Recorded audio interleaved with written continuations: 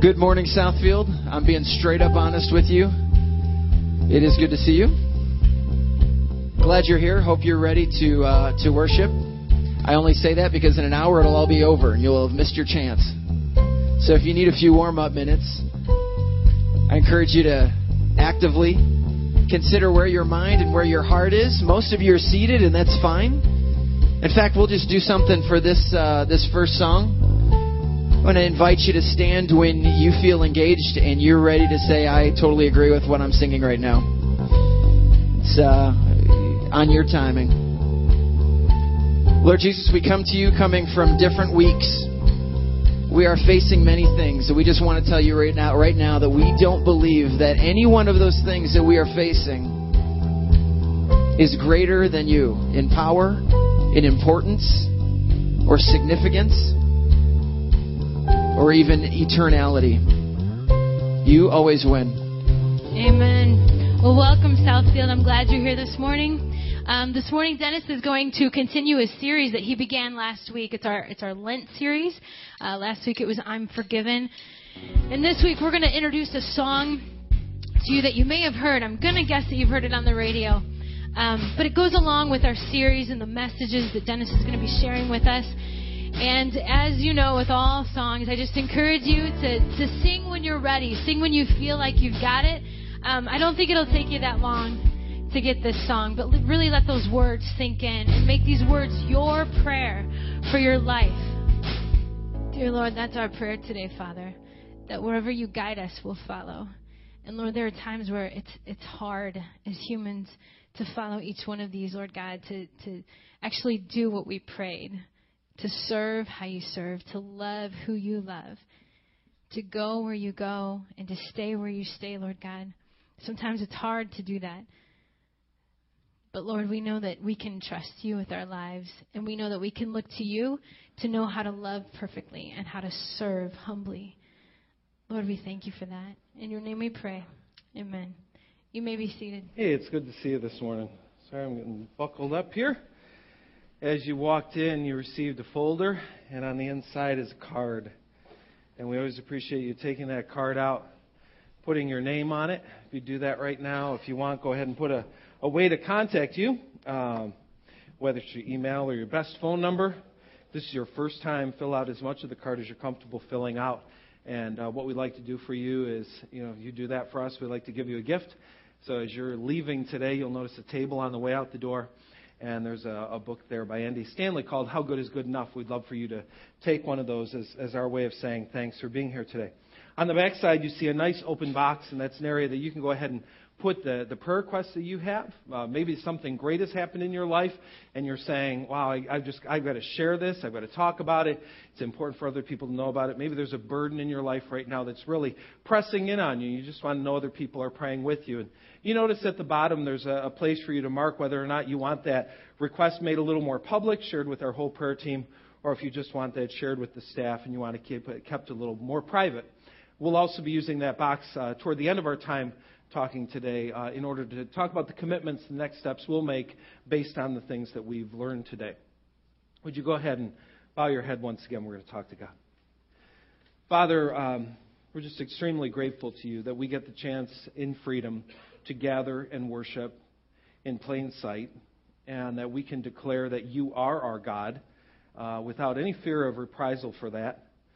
God, I pray that we will always live up to the great freedom that you have given us, that we will not hold back from really publicly declaring with the way we live who you are, so that other people know that, yes, we are fully devoted followers of Jesus Christ. We pray this in your name. Amen. We've entered Lent, this 40-day journey to the cross. And we want to use this season very purposefully. We want to be reflective.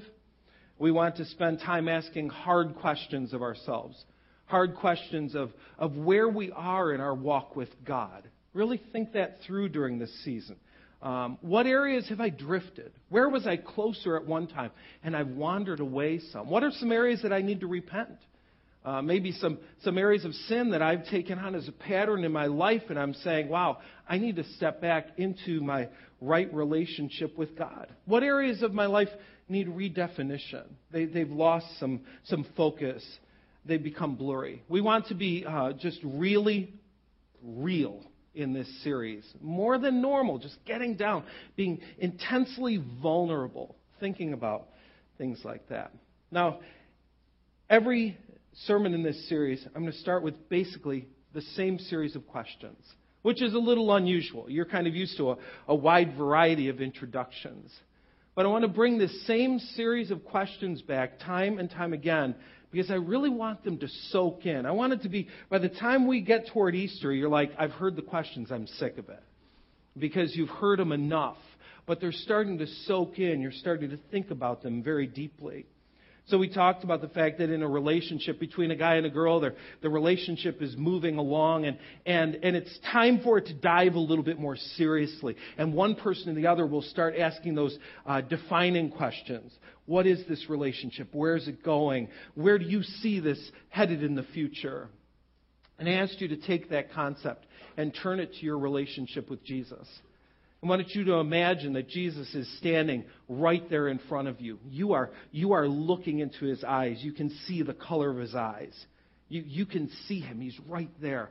And He's about to ask you some intensely difficult questions. He looks at you and He says, so where are we? Where are we? Where is this relationship? Where is it? Where is it going? He asks you, so are we just friends, or is there something more going on here?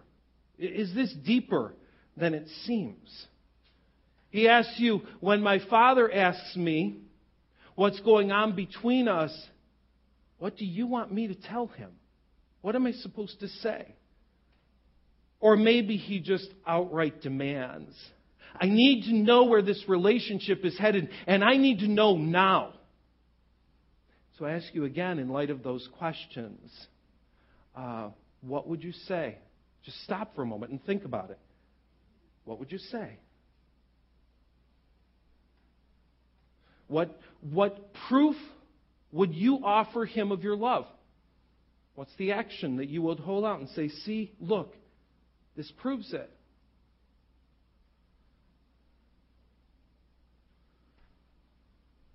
What words would you use to define your relationship with Him? You're telling Him, this is what our relationship is all about. What words would you use? You know, these questions remind me of the story in John chapter 21 in the Bible. Peter's actions on the night of Jesus' trial, his actions of betrayal, speak far more loudly than any declaration of devotion he might have made in front of the other disciples. Well, now Jesus is risen, and He's offering Peter a fresh start.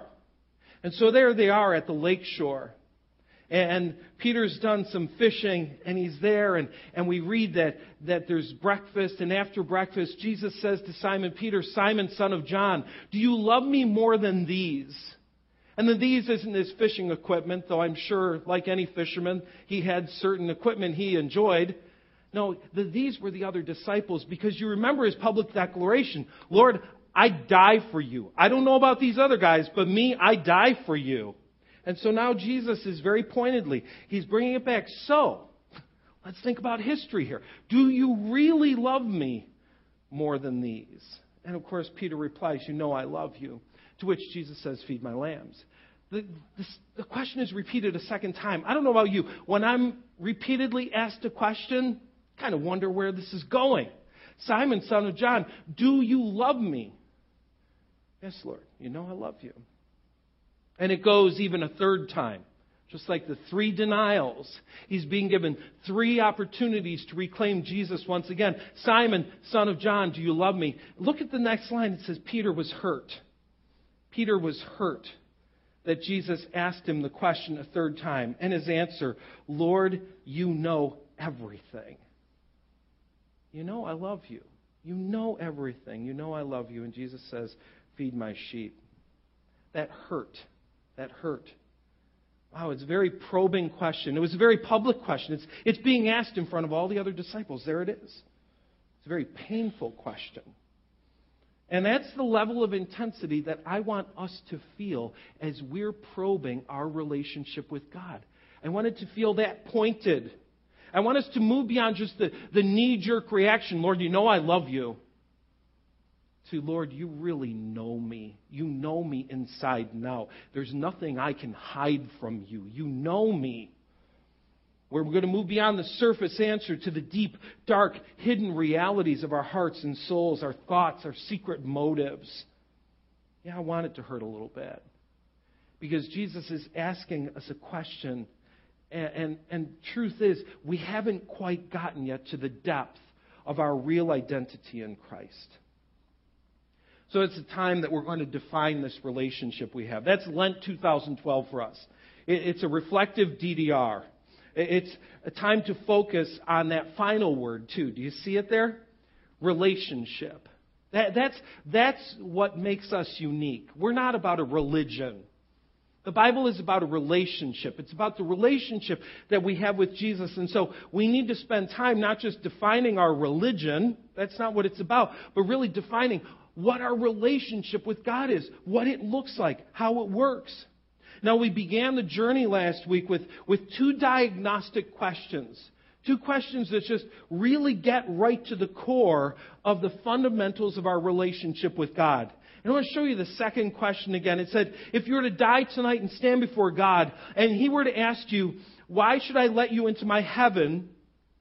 What would you say? Now, here's the truth, and we talked about this last week. The only answer to this question is Jesus. The only right answer to this question is Jesus. It's not about what I've done. It's not about where I go to church. It's not about my actions. It's not about my goodness. It's not about something I tried to do. The only right answer is Jesus died, was buried, and rose again to pay for my sins. And I believe that. I trust in Him. And I've decided, yes, I need the forgiveness of Jesus. I repent of my sins. That's the only right answer. I love this question, I really do. I think it just, like I said, it cuts to the core. You ask someone this question, and they're going to tell you, fundamentally, what they believe about how they have a relationship with God. And they're either going to be dead on, or they're going to miss the mark. However, one of the things I'm not crazy about in this question, I think it stresses the benefits of a relationship with God. I mean, we talked about the fact that last week, the first part of our identity is, I'm forgiven. Who doesn't want to be forgiven? That's wonderful. And it asks the question, if you were to die tonight, and Jesus were to say, God were to say, why should I let you into my heaven? What would you say? Now, for most people, I think that if they found out they were going to heaven, they'd be pretty excited about that. In fact, most reasonable people, if you ask them, do you want to go to heaven or do you want to go to hell? They're going to say, well, heaven. There will be a few people who will say hell because they have misconceptions about hell. They think it's going to be their buddies gathered all night poker or all that kind of stuff. But the Bible doesn't describe hell as a pleasant experience at all. It's eternal torment and separation from God. And when people really understand what it is, there's no way that they would opt for that. Of course they want heaven. In fact, when we become believers, we're like, yes, I'm going to heaven. But, in that, a person can start to think of their salvation simply as fire insurance. Yay, I'm not going to hell. Woo, good deal. I'm excited. I'm not going to the bad place. I'm going to the good place. But here's the truth. Salvation is not just about then and there. It's not just about eternity. It's about here and now. And way too many people in their relationship with God understand that they're forgiven. And that's where they end the relationship. They say, I'm forgiven. See you in 50 years. I'll be in heaven. I'll be there. But in the meantime, I'm going to have a good time here. Because what in the world does salvation matter here and now? It's all about there. It's not simply life insurance. I'm telling you. The afterlife is of huge importance. There's no question. But the here and now is also important. God wants to be a part of your life now. Not just later. He wants to be a part of your life now. He wants to impact the way you live now. He wants to impact your decisions now. There are many terms used to describe the relationship we have with God. In fact, some of them are straight from the Bible. Words like, I'm a Christian. Words like, I'm born again. I'm saved. And part of what's unfortunate with some of those terms is been used so much, they've been used so commonly, and they've been used sometimes by some people rather recklessly, that they've developed kind of a pejorative connotation. People hear that and they don't see it as a positive. So a while back, we, like a lot of churches I know, tried to find another way to express what is this relationship with God all about, and we use this term. We say, we're fully devoted Christ followers. That's what it means. That describes my relationship with God. It's not just that I'm forgiven, but I am a fully devoted follower of Jesus Christ. Now, if you look at that and break it down real quick, you see that middle word, devoted, comes straight out of Acts 2 when it describes the early church in its formation. They devoted themselves to the apostles' teaching, to the fellowship, to the breaking of bread, to prayer. Devoted. All in. I mean, this wasn't dabbling. It wasn't giving it a try. It wasn't, hey, I'll experiment with a little bit of Jesus and see how it works out. They dove right in. In fact, putting the word fully in front of devoted is just incredibly redundant. It's hard to be more devoted than devoted. But we're fully devoted. We are all in. Following whom? We're following Jesus.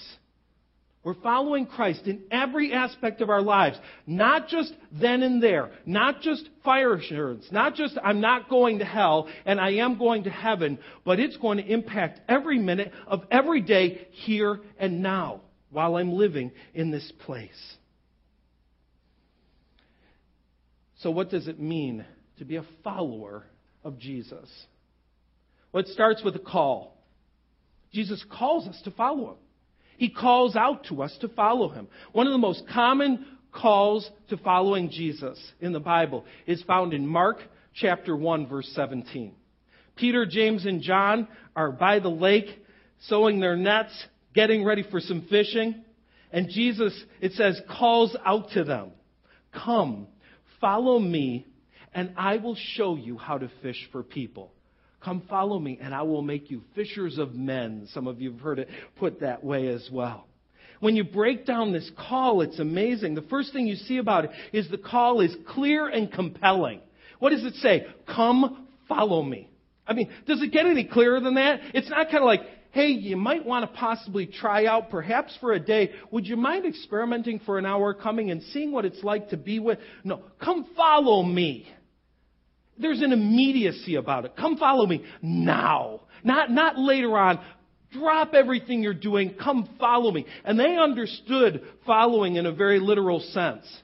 They were quitting their careers. They were going to spend 24/7 with Jesus. Eat with Him, sleep with Him, watch Him teach, be a part of His life. They were there with Him. This was a rabbi-student relationship, and they were just going to have full-time exposure to Jesus Christ. They got what they were doing. It was a clear, compelling call. Further, you look at it, it's an empowering call. Come follow me and I will show you. Jesus wasn't saying, come follow me because I could really use somebody to do my laundry and make my bed. That wasn't what was going on. He says, come follow me because I want to help you to become something you could never become on your own. And that's what Jesus is promising us. That if we will follow Him, if we're fully devoted to Him, He will make us something we would never have been on our own. He empowers us, enables us to do what He desires us to do. He says, come follow me, and I will show you how to fish for people. The third part of the call is that it's life-changing. These guys weren't just going to be fishing for fish anymore. Jesus was going to take their entire life and flip it upside down. He said, I'm going to take what you do for a living and make it into a real life.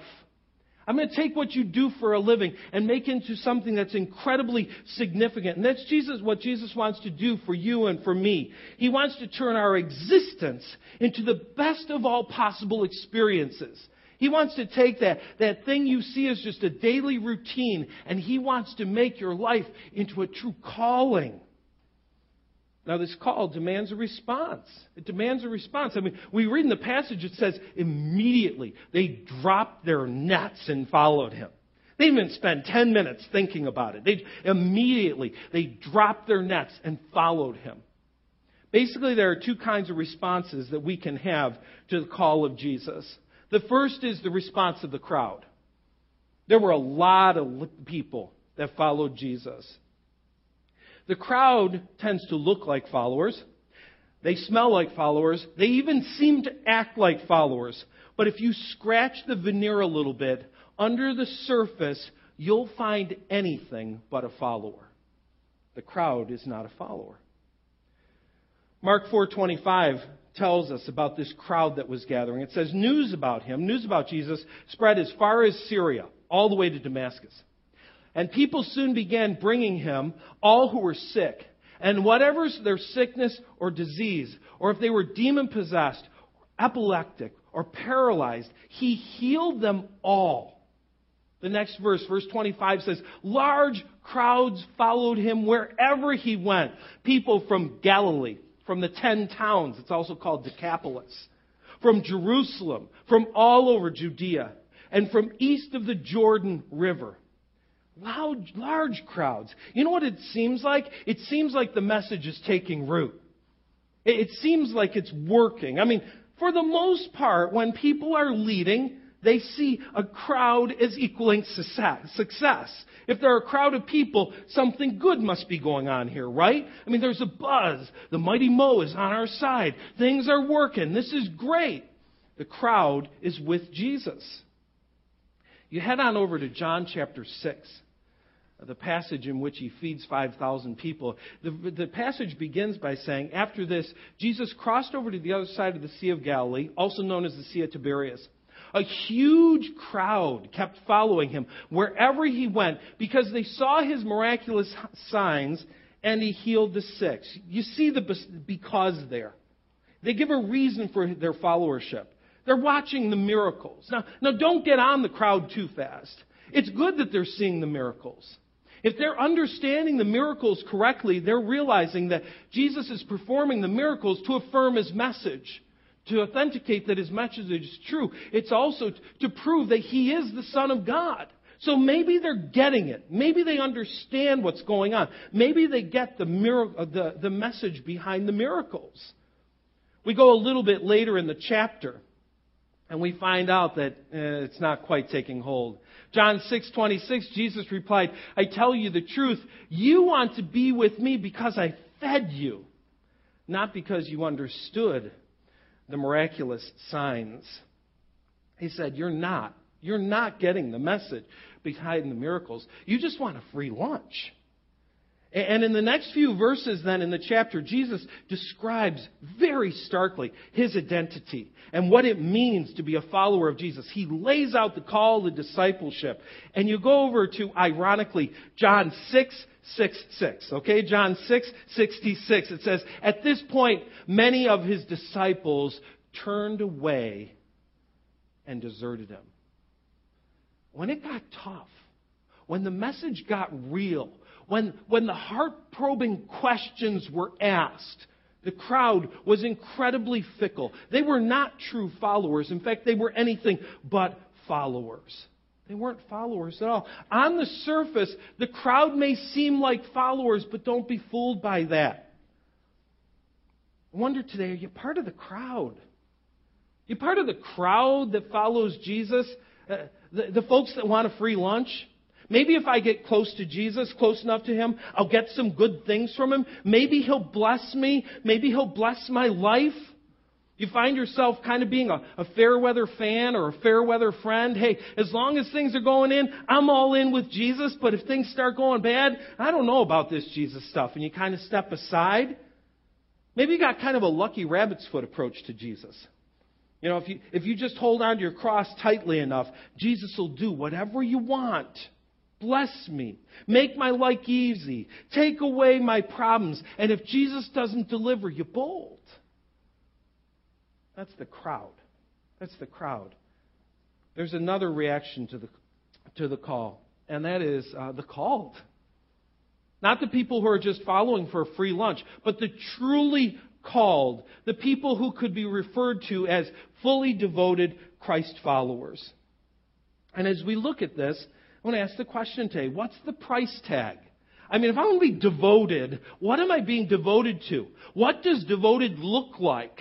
It's one thing to say I'm a follower of Jesus. It's another thing for Him to lay it out and say, if you follow me, this is what it's going to cost you. If you follow me, this is how your life is going to be changed. This is what your life is going to look like from here forward. Luke chapter 9, verses 23 and 24 describe following in about as stark a way as possible. It says, Jesus then said to whom? The crowd. He's letting everybody know, here's your opportunity. If any of you wants to be my follower, if you want to move out of crowd status over to follower status, you must turn from your selfish ways. That one's tough in itself. You must turn from your selfish ways. You must take up your cross daily and then follow me. If you try to hang on to your life, you will lose it. But if you give up your life for my sake, then you will save it. What's the price tag? This is tough. I have to deny myself. The first part of the price tag is about self-denial. Another way to put it, I die a daily death to me. I die a daily death to me. I stop being selfish. I turn from my selfish ways. I realize I'm not living for me. I'm living for someone else. The entirety of my existence is devoted to someone else, not me. The Apostle Paul got this. In 1 and 2 Corinthians, he talks about the fact that he died daily. He died daily. I love 2 Corinthians chapter 4. It's an amazing passage. And in it, Paul talks about what it means to deny yourself and take up the cross daily. He says, yes, we live under constant danger of death because we serve Jesus, so that the life of Jesus will be evident in our dying bodies. He says, every time I die to myself, people are able to see Jesus and not me. So we live in the face of death, but this has resulted in eternal life for you. Because I'm dying, you get the chance at eternal life.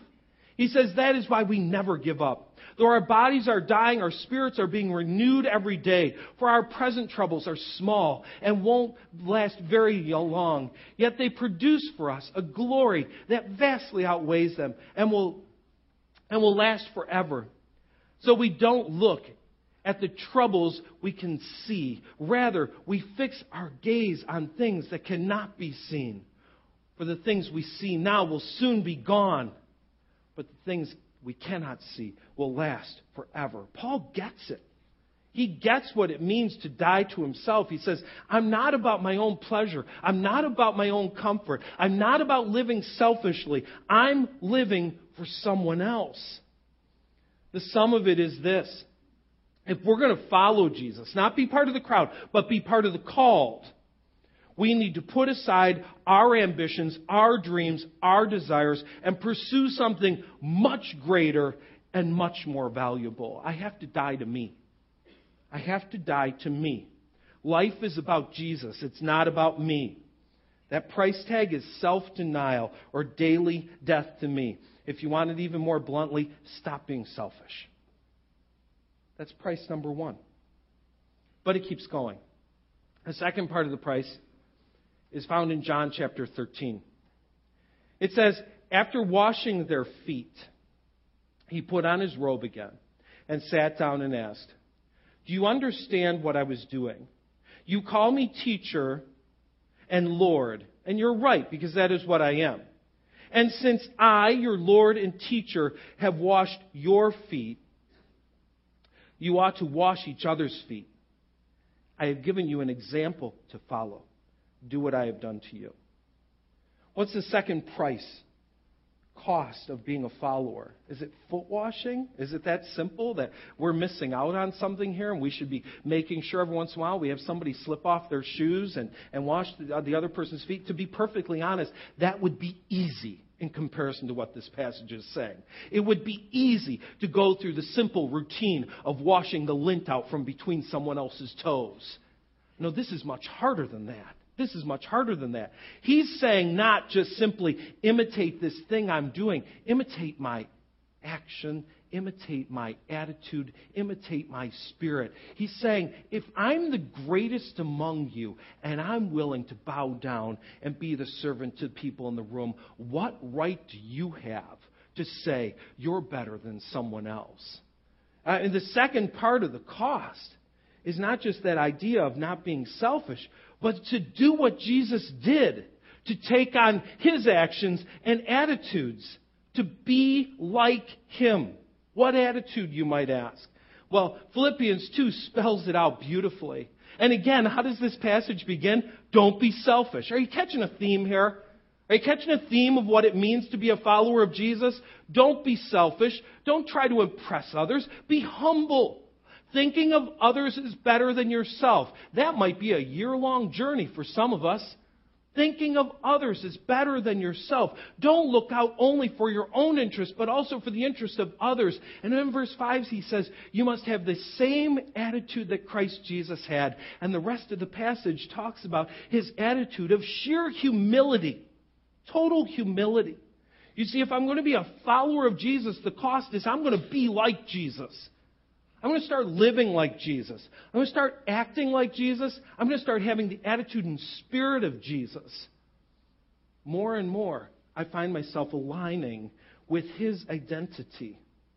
And honestly, for some of us, we look at that and we say, that's too high a cost. I don't want to be like Jesus. I want to be like me. I want to be like my friends. I want to be like something else. But the cost of being a follower is to be like Jesus. Third aspect of being like Jesus is found in Matthew chapter 7. He says, anyone who listens to my teaching and follows it, are you getting that? Anyone who listens to my teaching and follows it is wise, like a person who builds his house on a solid rock. Though the rain comes in torrents and the flood waters rise and the winds beat against that house, it won't collapse because it is built on bedrock. The third aspect of giving your life to Jesus, of following Him, is to obey Him. I mean, that's pretty simple. Obey Him. Listen to what He says and follow what He says. Put into actions the things that He says. Look at this series of verses from John chapter 14. It says, if you love me, obey my commands. Not if you love me, send me flowers or say I love you. If you love me, do what I say. Obey my commands. Those who accept my commandments and obey them are the ones who love me. Jesus replied, all who love me will do what I say.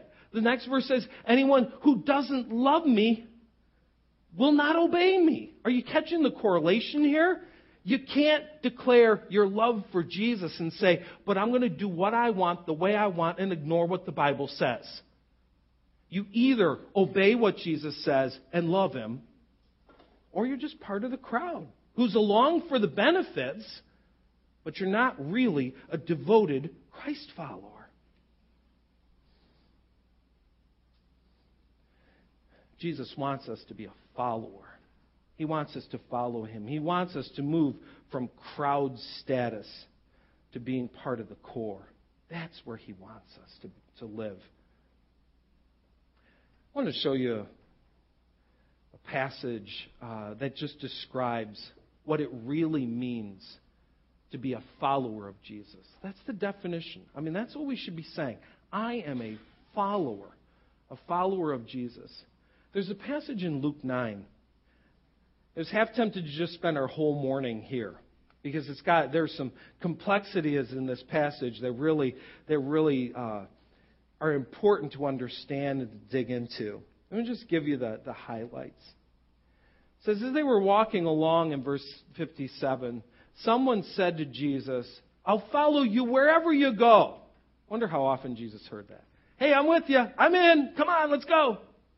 But Jesus replied, foxes have dens to live in, and birds have nests, but the Son of Man hasn't even a place to lay His head. The first thing He's saying here is, obviously, there's a price, there's a cost to being a Christ follower. It's not all about the benefits. It's not all about heaven when you die. It's not all about not going to hell. There's a price to be paid for being a follower of Jesus. Now, he goes on in this passage, he goes on to say to another person, "Come follow me." And it says the man agreed, but he said, "Lord, first let me return home and bury my father." And then further down, another person says, "Yes, Lord, I will follow you, but first let me say goodbye to my family." Now, neither of those requests seem unreasonable. What I really want you to focus in on is two words: first and but first. First and but first. Isn't it amazing that when Jesus issues this call to follow him, we as humans want to put conditions on it? Sure, I'll follow you. Glad to follow you. But first. And here's where I want you to land this morning. What's your but first? What's keeping you in the crowd instead of making the move to follower? What's keeping you in the herd instead of becoming one of the called? I suspect it's a but first. There's a but first going on. You find yourself saying, "Sure, I'll deny myself. Sure, I'll be selfless. But first, God, you better look out for me. If I'm not going to look out for me, someone better look out for me. God, I would be glad to be like Jesus. But first," and we fill in a blank there. "God, I'll obey you completely. But," and we put a qualification in there and say, these are the conditions under which I'll follow you. I had one for a long time. Mine went something like this: "I'll follow you if you show me how it's all going to work out in the end. If you just reveal everything, then I can trust you. Show me the path, show me the way it works out, and then I'll trust you completely." Doesn't that kind of defy trust a little bit? I've got to know everything, and then I'll follow you wherever you want me to go. I want you to land there for a moment. What's your but first? What's the thing that you keep saying, I'm not crossing that line until this is met out? And what I'd like you to do is spend a couple moments reflecting on it on paper. So get your card out and turn it over. And there's a box. Would you have the guts today in your conversation with Jesus, in this one-on-one eyeball conversation he's having with you, would you have the guts to write down today what your but first is? What's that thing that blocks you from full devotion? What's the thing that keeps you tied to the crowd instead of making the move toward Christ? He's looking for fully devoted Christ followers. Not looking for people who, want to give him a whirl. Let's give Jesus a try and see how that works out. He's looking for fully devoted Christ followers.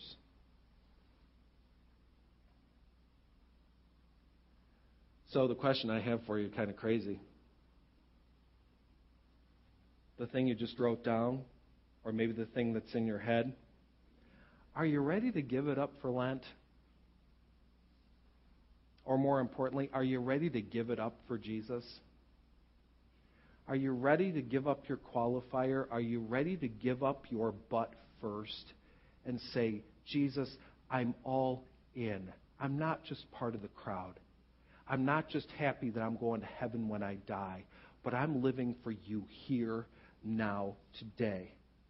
I'm denying myself. I'm dying daily to me. I'm obeying you wholly and completely. And I'm going to do everything it takes in my life to act and be like Jesus." Let's talk to him.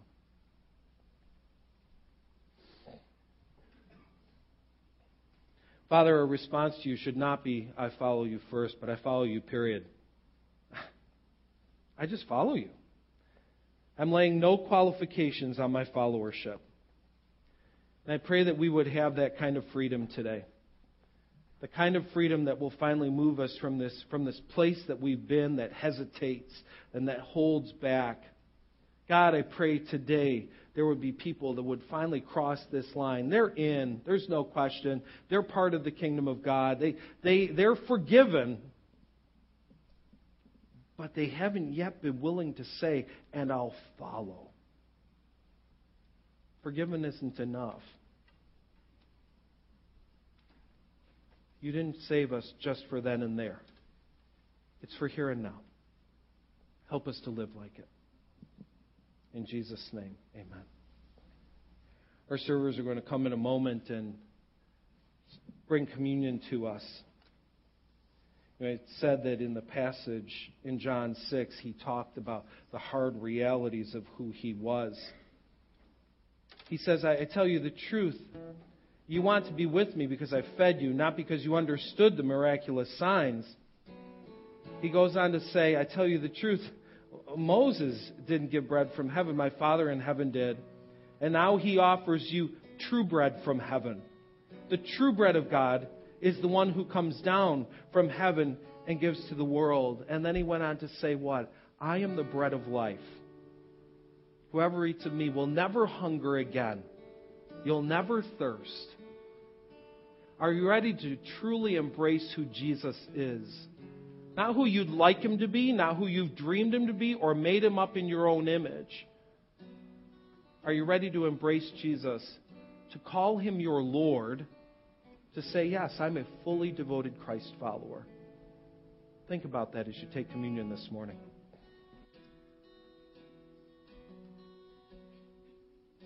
Self-denial, God. Are we ready for it? Are we ready to say, I give up my selfish ways? The only thing that counts, the only thing that matters is the cross of Jesus Christ. The only thing that matters is my Lord and Savior. Nothing else. I am a fully devoted Christ follower. God, I pray that we will be able to say that with sincerity and conviction. Not just a label we throw out there because that's the popular thing to say right now. But with sincerity and conviction, we'll say, every day I am drawing toward the cross. Every day I am drawing closer to Jesus. We pray this in the name of the one who loved us enough to die for us. Amen. Our servers are going to come right now. They'll receive your offering. Put your card in there at the same time as well. We really appreciate that you do that. Bob and Stephanie Coyne, Maura Kenny, have been leading one of our journey groups this spring that involves working out. We meet on Tuesday evening and Saturday morning over at the warehouse. And for somewhere between 45 minutes to an hour, a herd of about 20 to 25 people are being put through things that were very easy when we were children. You know, it's amazing how something as simple as jumping up and down for a minute can be exhausting. When you're a kid, wow, that was a piece of cake. One of my great challenges, I can tell where my fitness level is just based on a simple thing like jumping jacks. I start doing jumping jacks, and typically I think, how hard can this be? And about 10 seconds in, literally, I'm winded, I'm seeing visions, hallucinations, all kinds of funny stuff going on. And I can tell I'm getting better when I can endure with that. And just when I'm getting that, we get like yesterday, where out of the clear blue he says, okay, we're going to do switch jacks, which involved something that looks like, the Peanuts dancing around a circle or something. And that's my other challenge, is coordination. I mean, it's an ugly thing. I'm waiting for somebody to YouTube me slobbering all over the floor and making a mess. And what I'm finding with working out throughout the years is, the only way I get good at this stuff is if I do it and do a little more and a little more and a little more. So start with 30 seconds and then 45 seconds. Before you know it, I'm doing a minute. And I'm like, wow, why was this so hard before? The same is true of praying. If I were to say to you today, every one of us should pray an hour a day, people would choke. I mean, an hour? Are you nuts? Let's see. Dear Heavenly Father, thank you for this day. Thank you for this food. God bless the missionaries. Jesus' name, amen. I don't think we even hit 15 seconds with that. Are you kidding me, really? We want to encourage you to grow in your duration in prayer. Not because there's some magic in just praying a longer prayer, but because it's a longer time in the presence of God. The conscious presence, the reality of God. And so this morning for your folder, it's a list of 20 requests for our church. There are requests like simply as pray for 3 students or children from our church by name. A request like, why don't you spend some time praying about small groups? It gives you 20 requests. And here's the cool thing. If you spend just 30 seconds on each request, just 30 seconds, you've prayed for 10 minutes. And someone going, I've never prayed for 10 minutes in my life. That's crazy. We want to offer you this tool to try to stretch you a little bit. Stretch you in your praying, stretch you in spending time in the conscious presence of God, and also receiving the benefits of the church, of us doing this together. And that's the other thing that's been cool about working out. I don't do jumping jacks on my own. I eat crunchers on my own, but I don't do jumping jacks on my own. The group helps me do that. The group will help us as we pray together and see results of the prayer that we offer up to God. So what we're asking you to do is, at least once a week, 10 minutes of prayer for Southfield. Use the list and email your results. How's it going? Are you getting better? Is your endurance getting better? Is your coordination improving in prayer? We look forward to joining together in that. Let's stand up, and we're going to close our time together singing to our God.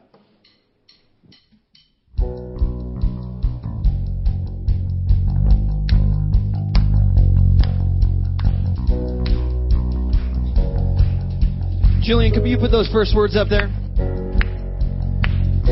Just want to zone in on that first word. It's kind of the theme of the song, kind of the theme of the morning, right?